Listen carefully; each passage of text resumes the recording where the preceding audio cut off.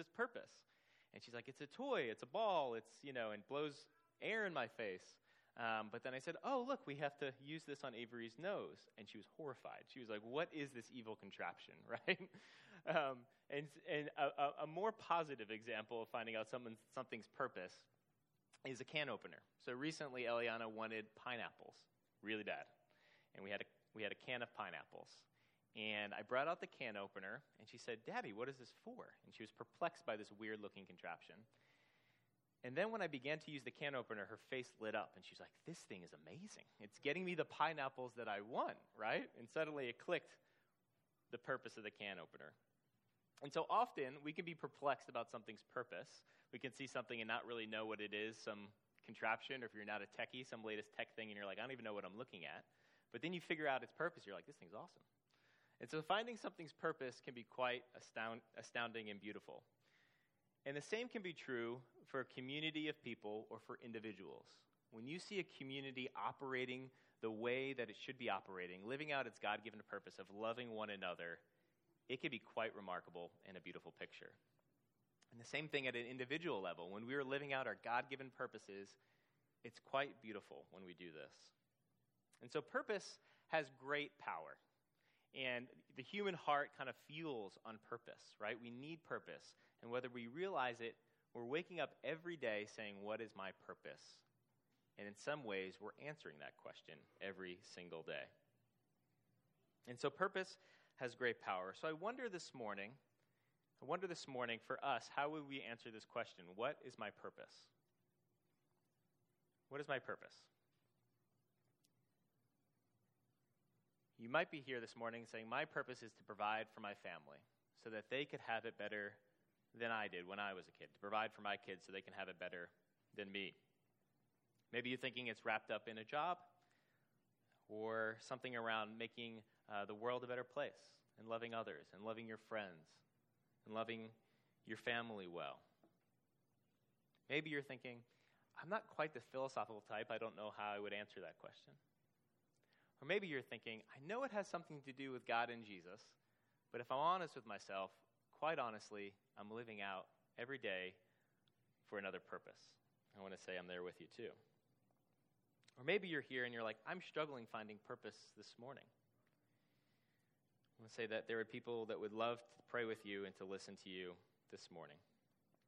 And so purpose can have great power, as we said, and we're constantly asking this question, what is my purpose?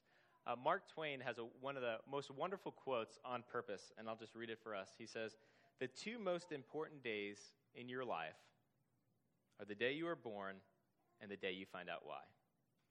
The two most important days in your life are the day you were born and the day you find out why. And so purpose is that essential to our hearts. And so with that, we're going to read Exodus 19, verses 1 through 6. And the context of our passage is that the Israelites, the main people in this story, were slaves for 400 years in Egypt. And then God miraculously busts them out of slavery, and they find themselves in the middle of the wilderness free, but they're like, what now? We're directionless. We're confused of what's happening. Why is this all happening? What is our purpose? And as humans, we're purpose-driven creatures, as we said, but we are finite. And we often find our purposes in all the wrong places. And I'm guilty of that as well. And so here are the Israelites wondering about their purpose, and that's where we pick up in the story. So this is Exodus 19, starting in verse 1. So it says, on the third new moon, after the people of Israel had gone out of the land of Egypt, on that day they came into the wilderness of Sinai. They set out from Rephidim and came into the wilderness of Sinai, and they encamped in the wilderness. There Israel encamped before the mountain, while Moses went up to God.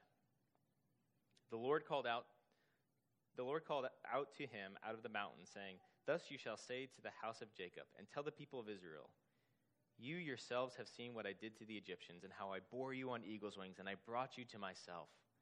Now therefore, if you indeed obey my voice and you keep my covenant, you shall be my treasured possession among all peoples, for all the earth is mine. And you shall be to me a kingdom of priests and a holy nation. These are the words that you shall speak to the people of Israel. Let's pray.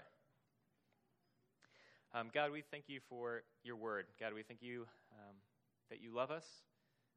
God, that you see us, that you know us, and that you shower us with your grace, God. Holy Spirit, thank you that you're in this place. Pray this morning you would open our eyes and our hearts to your scripture and your words. Pray this in Jesus' name. Amen. So the big question that we're going to be looking at in this passage is, how does God give us purpose? How does God give us purpose? It's going to be the big question we're looking at. And the first answer we get is in verses 3 and 4. And commentators will say in verse 3, in the original Hebrew, it's poetic in nature. It's poetic in nature, and it's basically saying something really important is about to be said. So pay attention. It's kind of like a movie. You know, all of a sudden you hear the background music start playing, and it starts to build, and your attention is drawn like, I better pay attention. Something important is about to happen. And so verse 3 is doing that. It's drawing our attention to the fact that something important is about to happen. And then the important thing happens in verse 4. And this is what God says in verse 4. He says, you yourselves have seen what I did to the Egyptians and how I bore you on eagle's wings, and I have brought you to myself. And so the big thing that God is saying, pay attention to, he's saying, I brought you to myself. I love you, I see you, and I've brought you to myself. I've brought you into a covenant relationship with me. I've brought you into a relationship with the God of the universe. We later see in Deuteronomy 7, 6 through 8, which comments in this passage, so another book in the Bible that comments on this passage, and it says, and God says, do you know why I brought you to myself? It's because I love you. And he says, and then it goes on, he says, do you know why I love you? I love you because I love you. That's it. That's what he says. And he says, Israelites, he said, I saw that you were in slavery for 400 years. I saw that you were going through pain and a mess, and you were experiencing injustice, and I saw that you were experiencing all these awful things, and you felt insignificant, and you felt like no one loved you, and you felt like you were forgotten about, you felt undignified, you were suffering, you were going through all these troubles. And I saw you, and I brought you on eagle's wings above all of that mess, and I'm bringing you to myself. I'm bringing you to a place of healing, to a place of grace, to a place of freedom, to a place where you're dignified, to a place where you are significant in my eyes, to a place where I hold you in my arms and say, you are mine and I love you. Imagine how the Israelites must have felt in that moment. Maybe you can. So quite an amazing thing that God does here. He gives the Israelites, he gives us himself. And so how does God give us purpose? We see in these verses that he gives us himself.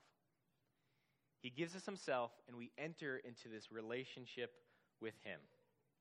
And he says, first and foremost, you know what your purpose is? It's to know me and enjoy me. It's to be with me in this covenantal relationship. About 10 years ago, I was working in construction management in New York City. And one of the guys on the job site was named Frankie. And Frankie was as New Jersey Italian as it got. Half my family's Long Island Italian, so I know kind of New York Italians. And Frankie was a New York Italian. You know, he had these big leather hands from working 30 years in construction. And Frankie was someone that I struck up a friendship with. And he was wonderful. So he had all these like little pithy sayings that you're like, this is so wise. You know, this is so wise. And I still remember his little sayings today. So one of his sayings was, he used to call me Bren. Not Brendan, Bren. And he used to have this thick accent, so I'm going to try to do his accent. He'd say, Bren. He goes, you know what's so hard about construction projects? It's not rocket science. Hey, it's people science, and that's far harder. And what he was saying is, like, we're not doing rocket science here. We're working with hundreds of people trying to get together and do the same thing, and that's really hard because relationships can be hard. He also talked about pasta sauce like some people talk about fine wine. And, like, he used to talk about a little punch of salt, a little oregano, it's wafting, and I could almost taste it, you know, as he talked about it. But another little pithy saying, he said, do you know what's foundational to having a successful project? A good foundation. He would say, a good foundation is foundational. And what he meant by this is, I'm sure many of you know, is that the very first thing you build in a building is a foundation. It's underground, it's a concrete slab, and then everything else is built on top of that. And Frankie was saying that foundation must be right and true. Because if it's not, and you go to build on top of it, the rest of the building is going to be all out of whack. And so he's saying to have a good foundation is foundational. And so here in this passage, there's a picture of foundation, just in case. So what God is saying is, what is your purpose? Well, first know foundationally, it's to know me, to love me, and to be in this relationship with me. And the Israelites here were reminded of this. And their identities in the midst of entering into this relationship were transformed. They went from the lowest of the low in the Egyptian society, and now they were given a new identity, beloved sons and daughters of God. In the pursuit of purpose, often we need to be reminded of our identity as beloved sons and daughters of God. Who we are, how we see ourselves, affects our morals, our decisions, our self-worth, our purpose. And so every day, every hour, our hearts need to hear, you are a beloved son and daughter of God through Christ. If you were here for our Sunday school a couple weeks ago, we talked about Henry Nouwen. Henry Nouwen was a wonderful author who authored over 40 books, and he often would talk about identity. And he said that often we're finding our identity in three things: in what we do, in what we have, and what other people say about us. So I am what I do, for example. I am a lawyer, I'm a teacher, I'm a stay-at-home parent, I'm a paramedic. I am what I do. Or we say, I am what I have. I have my health. I have my family. I have a good resume. I have a bad resume. I have whatever, right? And so we identify ourselves by what we have. Then you would say, and maybe, at least for me, the most dangerous, I am what other people say about me. So someone says something good about you, someone gives you praise, and you're flying high, you're feeling great. But the moment that 1 out of 100 people say something bad about you, you're low. And your self-worth is in the garbage, and you're just feeling awful about yourself. And Henry Nouwen would say that this is dangerous. To build our identities on these things is dangerous because they're faulty foundations.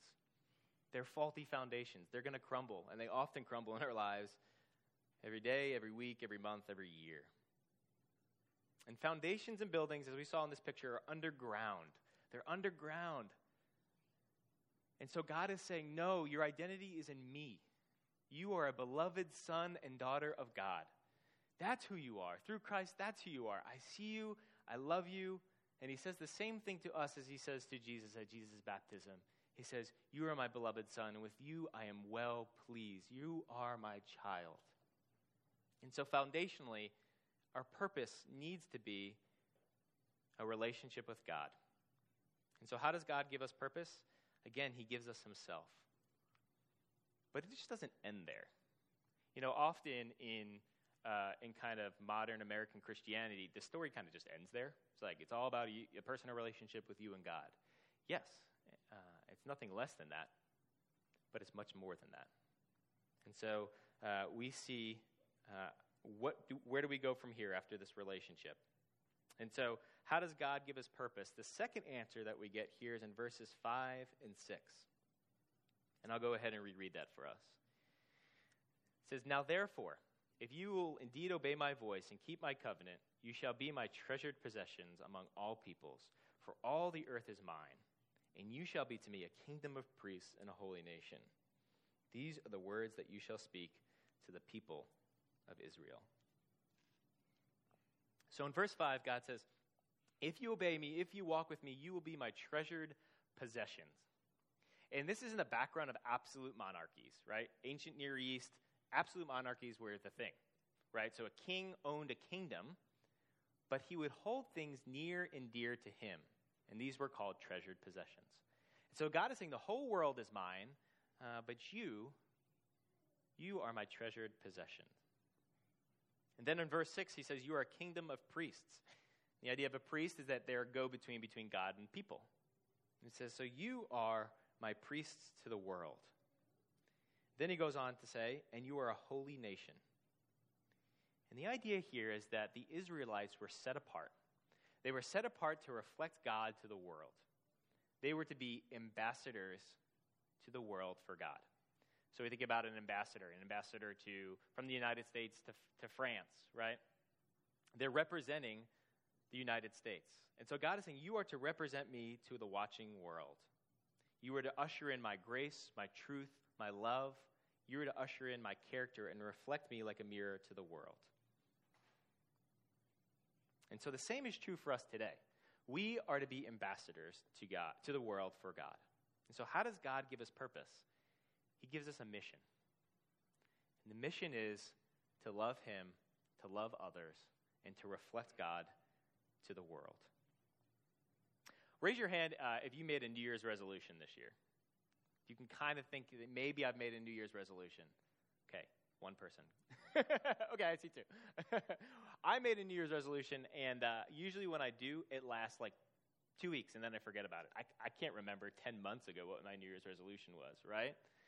There was an article in the New York Times that talked about New Year's resolutions, and it basically said we need to stop making New Year's resolutions and start creating a new mission statement. And that was the article, the title of the article. And the rationale was that New Year's resolutions just affect the exterior, but a mission statement affects our motivations.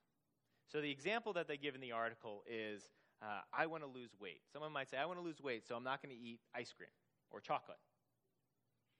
But they say often that really doesn't affect the motivation. So instead, we should be asking questions, what happens if I don't change? Why is losing weight important to me? The article says the resulting mission statement might be then, I want to be a role model for my children, an extraordinary parent who has the energy, health, and stamina to support them in their dreams. And so suddenly the mission statement begins to affect the underlying motivations. A psychologist goes on in the article that says, by creating a mission statement, people can begin to identify the underlying causes of behavior, as well as it truly motivates them to make changes. A mission statement becomes the North Star for people. It becomes how you make decisions, how you lead, and how you create boundaries. So a mission statement becomes the North Star for people. And in this passage, God is giving his people a North Star. He's saying, you are to be my ambassadors to the world. You are to usher in my grace, my truth, my love. In this age of such division, how beautiful could that be? How beautiful could that be if the church wasn't known as dividing people and an agent of division, but was the agent of reconciliation?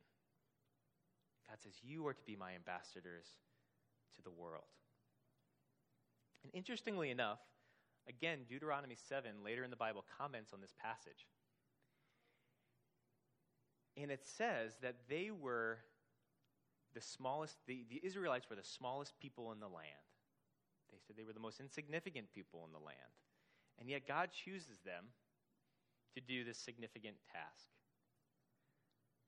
And this is applicable to us today, because I think often, if you're like me, I think, I need to do something big, right? I need to do something grand. So in the age of doing something big, in order for me to really make a difference, in order for me to really impact this world, I need to do something big. And so maybe we think we need to be the CEO of our company or start a new nonprofit. Or maybe we need to be a sought-after speaker in our field or revolutionize an industry, right? And all those things are great, and we need to be striving to do those things.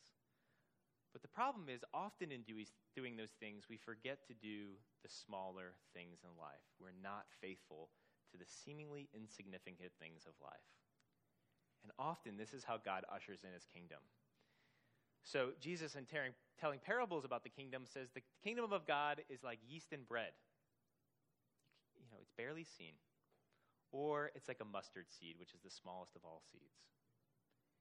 And so here in this passage, we see God again using a seemingly small thing, the Israelites. They're the smallest people in the land, yet he's using them for such significant causes. So in the age of doing something big, we need to be faithful into the seemingly small, insignificant moments of life. Maybe this means today, sitting down with our kids and looking them right in the eyes and just saying, I love you. Or maybe it means apologizing to them for something that we've done. There is great power in a parent saying, I'm sorry. I was wrong. Maybe it means having a redemptive conversation with a friend or family member that we've maybe been on bad terms with. Maybe it means doing the dishes tonight instead of our spouse. I'm guilty of that one. I need to do that one. Maybe it means saying a nice word to a coworker tomorrow. You know, the coworker that no one really talks to or people really don't like. Maybe it means, hey, how was your weekend? And talking to them.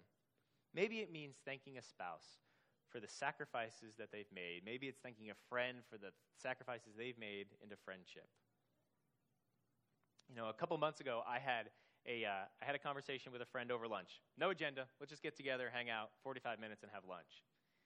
And in the middle of this lunch, he began to tell me what God was doing in his life and how God was beginning to heal all these old wounds that really affected many areas of his life. And as he began to talk and tell me the story, I was just kind of cut to the core. And I was like, that's amazing, because I could see myself in his story. And it was a hugely transformational moment for me. It was probably one of the most significant conversations that I've had in a couple of years. And to him, you know, he was just telling me about his week, you know. And this seemingly small moment of sharing a meal with somebody became transformational. This guy might go on to preach 500 great sermons, but I bet that's going to be the most important words that I've ever heard from him, or maybe that I've ever heard from him. And so the seemingly insignificant moment of having lunch with a friend really had kingdom impacts. So in the doing something big age, we don't need to conflate living out God's mission with doing grand things. We should try to do grand things, yes, but in the midst of that, let's not forget the seemingly small moments of life. We're driving on the same highway twice a day to the same job and coming back tired day in and day out. There are probably many, many moments in that day for God to be working in his kingdom. There are. And all this is rooted in the idea that God has loved us, that he's brought us to himself, and that we know God's love first and foremost for us, and then we can share that love with others. And this twofold pattern of God bringing us to himself and then sending out people on mission is repeated over and over and over again in the Bible. So in the very early days of Genesis with Adam and Eve, he creates them, and then he gives them a mission. He says, care for creation, care for the world, have dominion over it. He's saying, you're going to be my agents. I don't need you, but I'm choosing to use you to care for the world. And then later in Abraham, he speaks to Abraham and he says, you're going to be a blessing to the nations. He calls Abraham to himself, and then he says, through you, you will bless the nations. You're going to be my ambassador to the world. And then again later, we see with these Israelites, the same pattern. And this same pattern is followed all the way through to the New Testament. And one passage that actually comments on this, on our scripture here in Exodus, is 1 Peter 2:9, 9 and 10. And I'll just go ahead and read it for us. So this is a few thousand years later. And Peter picks up on our passage. And he says this, but you are a chosen race, a royal priesthood, a holy nation, a people for his own possession, that you may proclaim the excellencies of him who called you out of darkness and into his marvelous light. Once you were not a people, but now you are God's people. Once you had not received mercy, but now you have received mercy. And so this twofold pattern, Peter's saying, is true for us today. And it's true for us, he's getting at, in Christ. And ultimately through Christ, God is saying, I've brought you to myself. I've made a way possible through the death and through the resurrection of Jesus. I love you so much. I see you're in pain. I see your suffering. I see your sorrow. I see your trials. I see your tribulations. And I am coming to you, and I'm bringing you to myself. I'm bearing you on eagle's wings on the shoulders of my son. He says, I love you that much. I love you that much. And I love you because I love you. And so ultimately we see this is fulfilled in Christ, that God is bringing a people to himself through Christ, at the expense of Christ, at the expense of his only Son, because he loves us. And then later, when Jesus is resurrected, 3 days later he comes back from the dead, he gives us a mission, and it's the same mission. Go out into all of creation and tell them the good news. Be an ambassador to the world, showing them God's love and grace. Love God and love your neighbor well. And so this twofold pattern that we've seen over and over and over again is brought home to us in Christ and is made possible through Christ. That when we are weak, we are strong because it's Christ in us. And we are to love him and to love others like he loves them. And so how does God give us purpose? He gives us his Son, Jesus.